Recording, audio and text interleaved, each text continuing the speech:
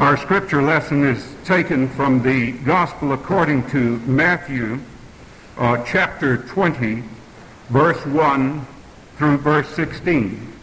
Matthew chapter 20, verse 1 through 16. By the way, it's printed for you there in your bulletin. The kingdom of heaven is like a landowner who went in the morning to hire men to work in his vineyard. He agreed to pay them a denarius for the day and sent them into his vineyard. About the third hour, he went out and saw others standing in the marketplace doing nothing. He told them, "You also go and work in my vineyard, and I will pay you whatever is right." So they went. He went out again about the 6th hour and the 9th hour and did the same thing. About the 11th hour he went out and found still others standing around. He asked them, "Why have you been standing here all day long doing nothing?" "Because no one has hired us," they answered. He said to them, "You also go and work in my vineyard." When evening came, the owner of the vineyard said to his foreman, "Call the workers and pay them their wages, beginning with the last ones hired and going on to the first." The workers who were hired about the 11th hour came, and each received a denarius. So when those came who were hired first, they expected to receive more. But each one of them also received a denarius. When they received it, they began to grumble against the landowner.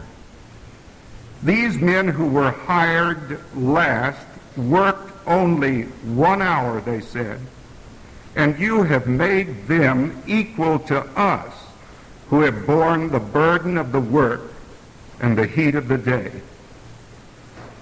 But he answered one of them, "Friend, I am not being unfair to you. Didn't you agree to work for a denarius? Take your pay and go. I want to give the man who was hired last as I gave you. Don't I have the right to do what I want with my own money? Or are you envious because I am generous? So the last will be first, and the first will be last." May God bless to our understanding this important reading from His Word. Let us pray. Oh God, our Heavenly Father, we're grateful for the freedoms which we experience in this land. We pray that you will help us to use our freedoms with responsibility. We pray that you will enrich us by your grace, your amazing grace, to which we have already heard abundant testimony this morning. We pray that you will help us to be faithful and active Christians, showing the fruits of repentance in our daily life and showing the blessing of the grace and favor which you extend. We ask that you will accept the gifts which we bring, and we pray that this offering shall be used for your glory, and that you will bless us now as we study your word. Help us to inwardly digest it, and then to put it into practice in our daily walk. In Jesus' name, amen. Thank you. Early morning telephone call from Nathan in Bangladesh. They're in a different time zone. And I was just reading a scripture up here that says that in the last days I will pour out my Spirit upon all flesh, and your sons and your daughters shall prophesy, and your young men shall see visions, and your old men shall dream dreams. And I feel like I'm dreaming. I didn't get much sleep. We are grateful for your prayers for Nathan and for Dr. Coddington and what they're doing there. I also want to show you from this passage of Scripture, I hope, something that will be useful in your own walk and also will illustrate something that Bill has given testimony to already. What he has testified to is the amazing grace that a change that Jesus Christ makes in our lives. One of my favorite quotations from an artist is from Vincent van Gogh. And in it, he says this about Jesus Christ. Christ alone lived serenely as a greater artist than all other artists, dispensing with marble and clay as well as color, working in living flesh. This matchless artist, hardly to be conceived of by the obtuse instruments of our modern, nervous, stupefied brains, made neither statues nor pictures nor books. He loudly proclaimed that he made living men immortal. Serious, especially because it is the truth. Our Lord Jesus Christ came teaching and preaching repentance. He had, in this last week of his life, the time that Palm Sunday began to set his face steadfastly to go to Jerusalem to accomplish the purpose for which he had come into this world, which was to seek and to save the lost by paying the price for our salvation on the cross. On the way to the cross, a number of interesting episodes took place.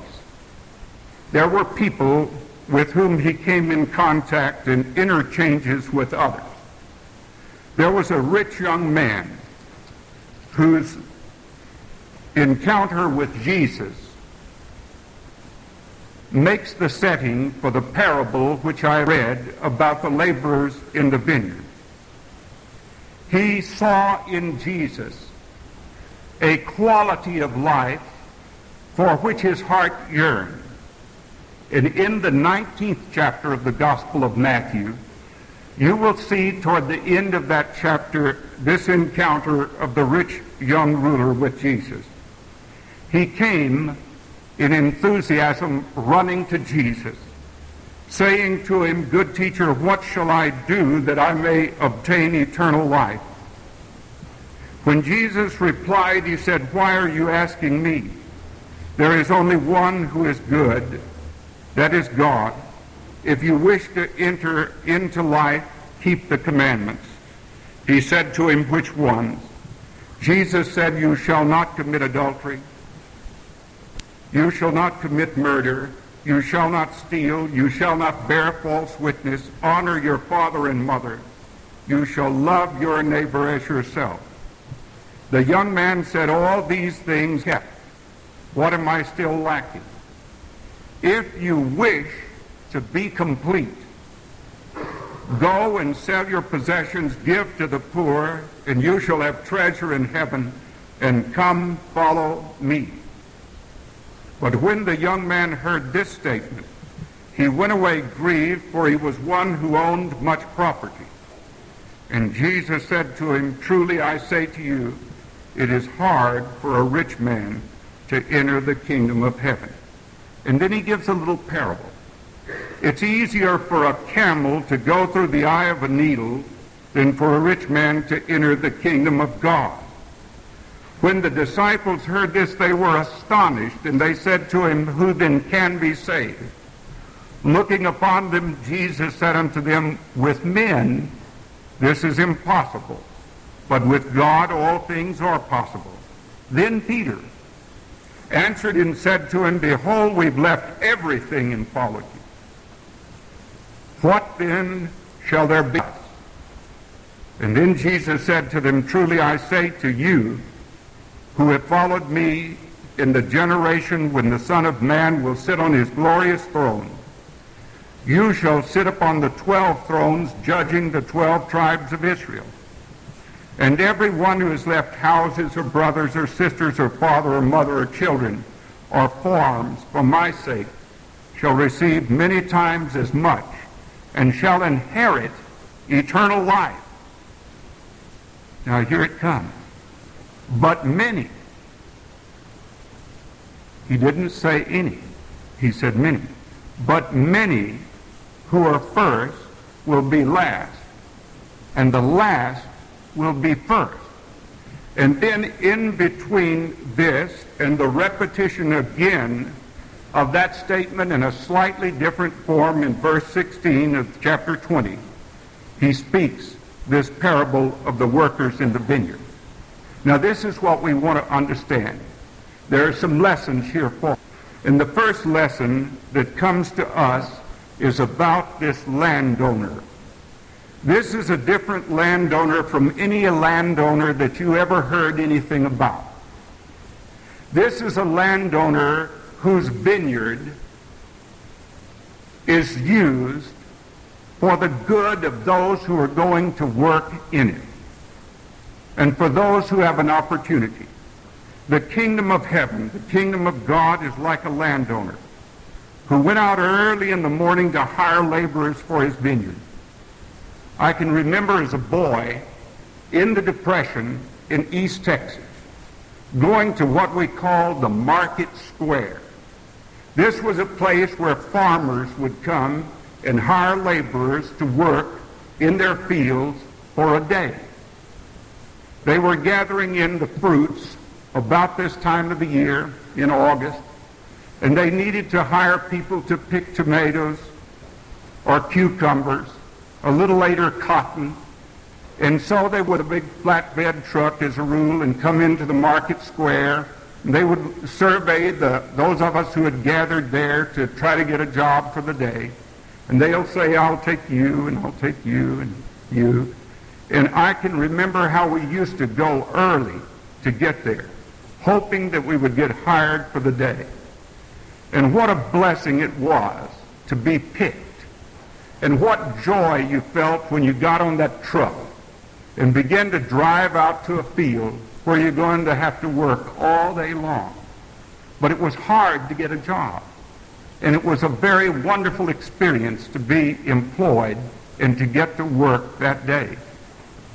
It's funny how those memories keep coming back now. Those of us who went through some hard times in the Depression, and especially those of us who were in the rustic areas of East Texas. And let me tell you, it's rustic where I came from.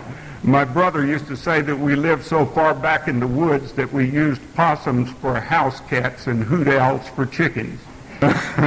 we were there. Well, anyway, this is the type of laborer, the day laborer who works for a day in his field. Well, the first laborers who were hired at 6 o'clock.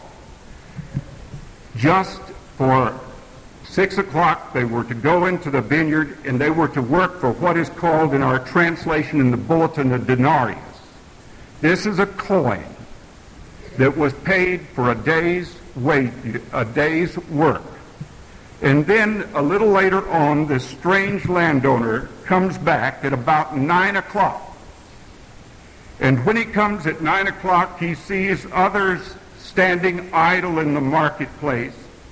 And so he says to them, you two go into the vineyard, and whatever is right, I will give you. So they went. Those are the 9 o'clock laborers. And again, he went out at about the 6th hour.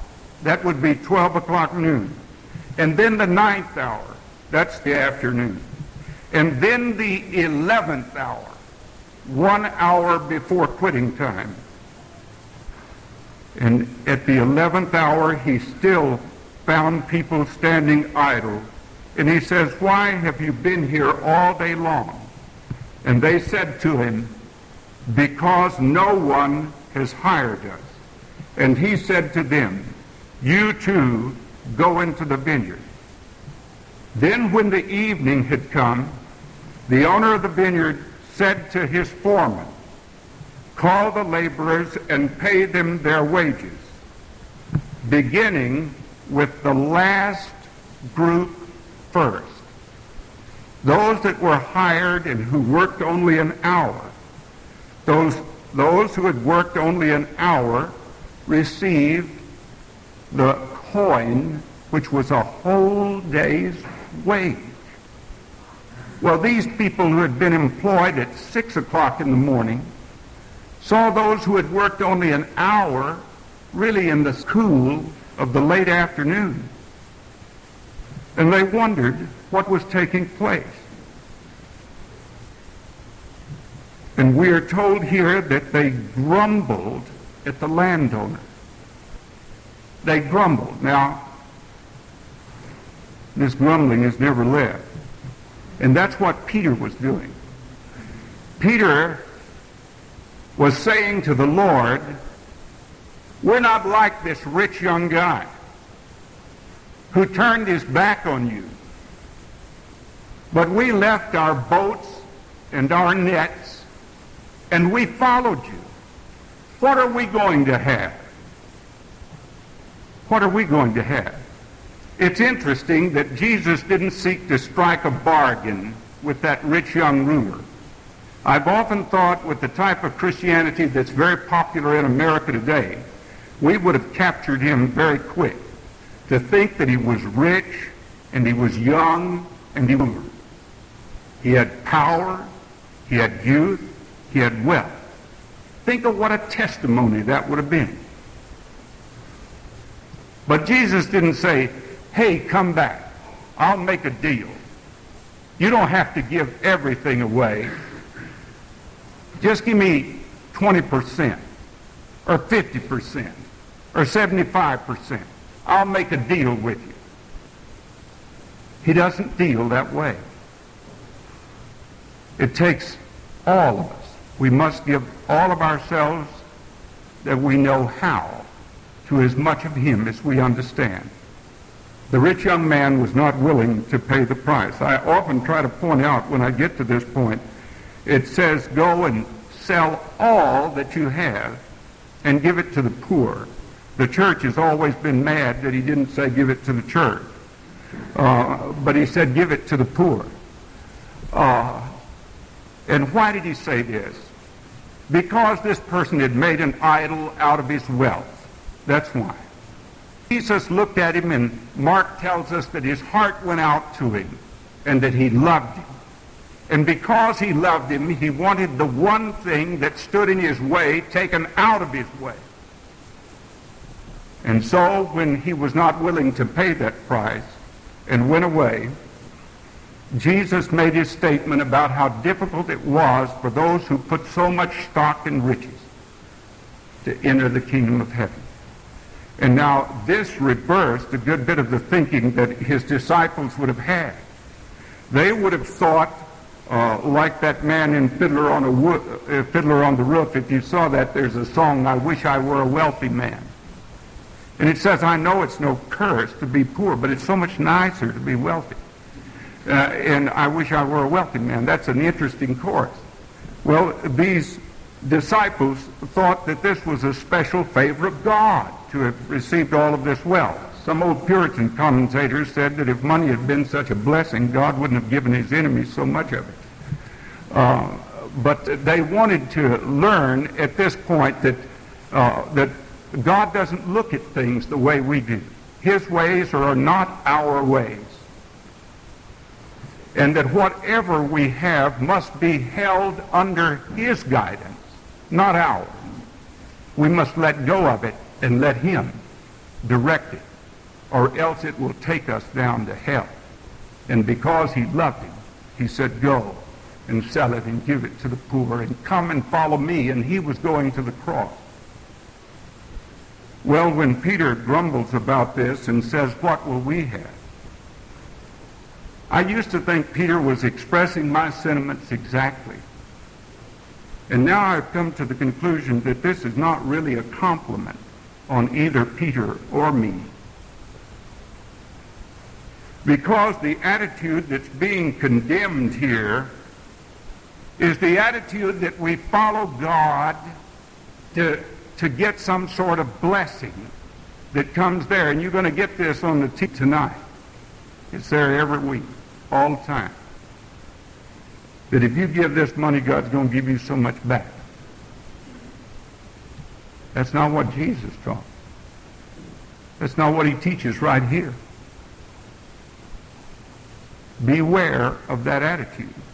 The attitude that says, I started to tithe, and as a result of tithing, now I got all this money. It doesn't always work that way.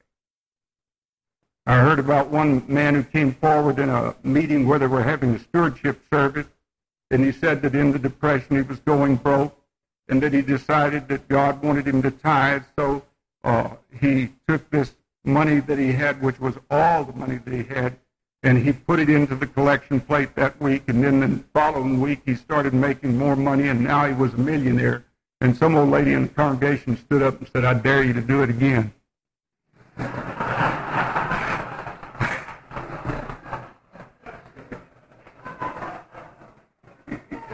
That's that being attitude. So this is what they're going to get at here. You see, the Lord of the harvest is going to come and pay his workers. And when he comes and he pays those who worked only an hour as much as those who worked all day, that's a surprise. But that's the grace, the amazing grace of God. It's a surprise. The thief that's nailed on the cross can only look at Jesus and say, Lord, remember me when you come into your kingdom. And that's one man that the Savior took home with him to heaven. Today thou shalt be with me in paradise. This is the one who looked at all of the rich men casting their money into the trumpet-shaped things at the temple and saw one poor little woman who made her way through the crowd and sneaked up and dropped in her 2 little tiny copper coins. And Jesus said she gave more than everyone. This is the one who watches the 5th little sparrow in its flight. And when it falls, he says, God watches that sparrow. And so the disciples are learning a lesson here. And Peter is to learn that he is not to be like this grumbling Pharisaical attitude, the attitude that the elder brother had when the younger brother came home and the father had him back safe and sound. And you remember how he said to his father, I've served you all this time, and yet you never gave me a feast. And here this son of yours, he didn't say this brother of mine, he said this son of yours has come back, and you've made a celebration for him. He was surprised by the joy of the father over this one who had come back. That's great. Bill Wilson, up in his years and later life, the opportunity to come to the Lord. That's what moves him to tears. That God's amazing grace will permit us to come to him then. This astonishes the disciples, and it surprises them that this should happen here, that he's going to give these people the same wage that those who've worked all day long are going to get. Well, I love this. I love it very, very much because it shows the great joy and surprise and delight and amazement that comes with this gracious offer of God to salvation. It tells us that it's never too late until it's too late. Until life is finished. The other day, came into my office, right in the middle of a conversation, and said, will you go with me to Greenville? Because Gary Drake is dying. Gary Drake is a black man. I don't even know if he'll be alive when we get there. The doctors have said to come now. And so I got in the car with 2 people and drove quickly to Greenville, went into a hospital room and looked at a black man with oxygen into his nostrils, who was conscious and who recognized me. And I asked Gary if he was trusting in Jesus, and he said that he was. I read him passages about heaven. I read him from the 14th of John.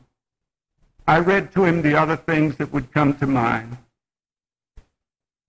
And I stooped over and kissed him on his forehead and knelt down by his bed and prayed. About 48 hours later, his life in this world was gone. Gary is no second-class citizen. He's in the best company of the universe. Because of Jesus Christ and the merit that he won for him on the cross. And that merit and that grace comes to us. And God means for us to show that love to other people. And when Peter grumbled that we left everything and followed you, what therefore shall we have? He was illustrating the spirit of Jonah, who didn't want to see Nineveh repent.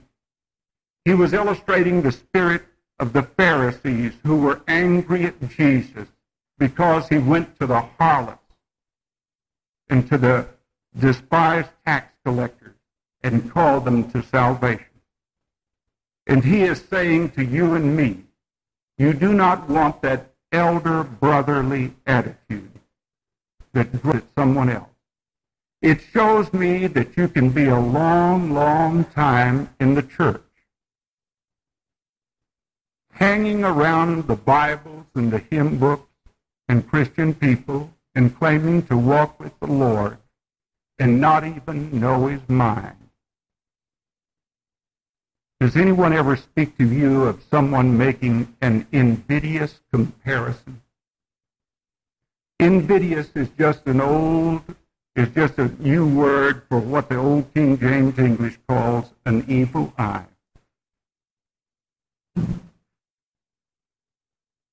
So, the Lord of the vineyard says, is it not lawful for me to do what I wish with what is my own? Or is your eye envious because I am generous? I want to give to this one who has come last, just as I gave to the first. You see, the Lord of that vineyard knew that all of us need that coin, which is full salvation. You can figure out 1/12 of a denarius. There was a coin that was called for it. But you can't figure out 1/12 of the love of God. And those of us who have had the privilege of coming to him earlier in life have the joy of being with our Master all day long and of learning his attitude. And there's a great old hymn that we used to sing in East Texas. I was trying to recall the name of it, but I remember a line that says, just one glimpse of him in glory will the toils of life repay. Isn't that a wonderful attitude? Just one glimpse of glory will the toils of life repay. And so it means that we can serve here, and those who are working out in Bangladesh or Africa or wherever are serving too. But that God calls us to identify with this King and his love for those who need salvation, and all of us need it. And then to show that love to others. This, to me, is the principal lesson from this parable. And this is the lesson, too, that it's never too late. As long as it's not too late. You still have life and breath. And you can give your heart to Jesus Christ just now, or resolve in your heart to make better use of the days and the opportunities that you have left in serving him. He changes us. as Vincent van Gogh said, and makes us immortal in him. Let us pray. Oh God, our Father, we thank you for the testimony to your grace, which we have heard about this day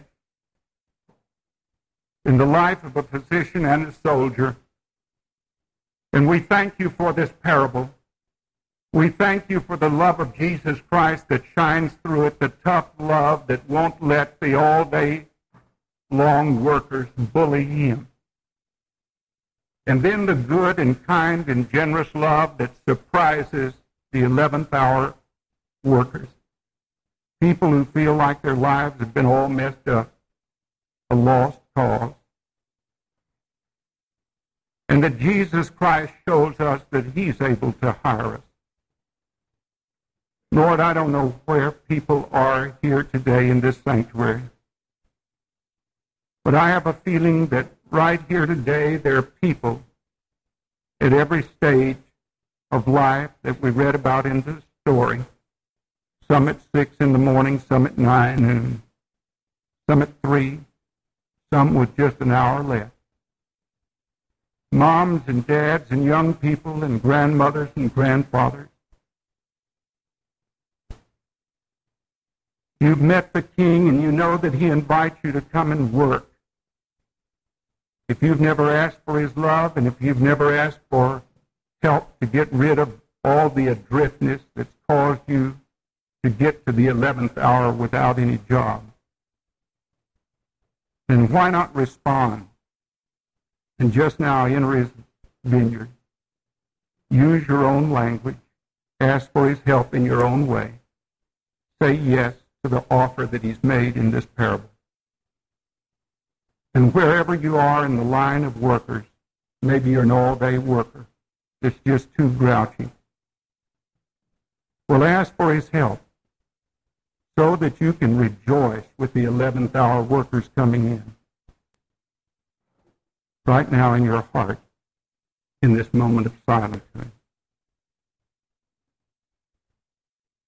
Now, Heavenly Father, we thank you that you're Lord of the vineyard, with so many rich and wonderful surprises for each of us. Draw us into your vineyard and help us to work faithfully and joyfully through Jesus Christ our Lord.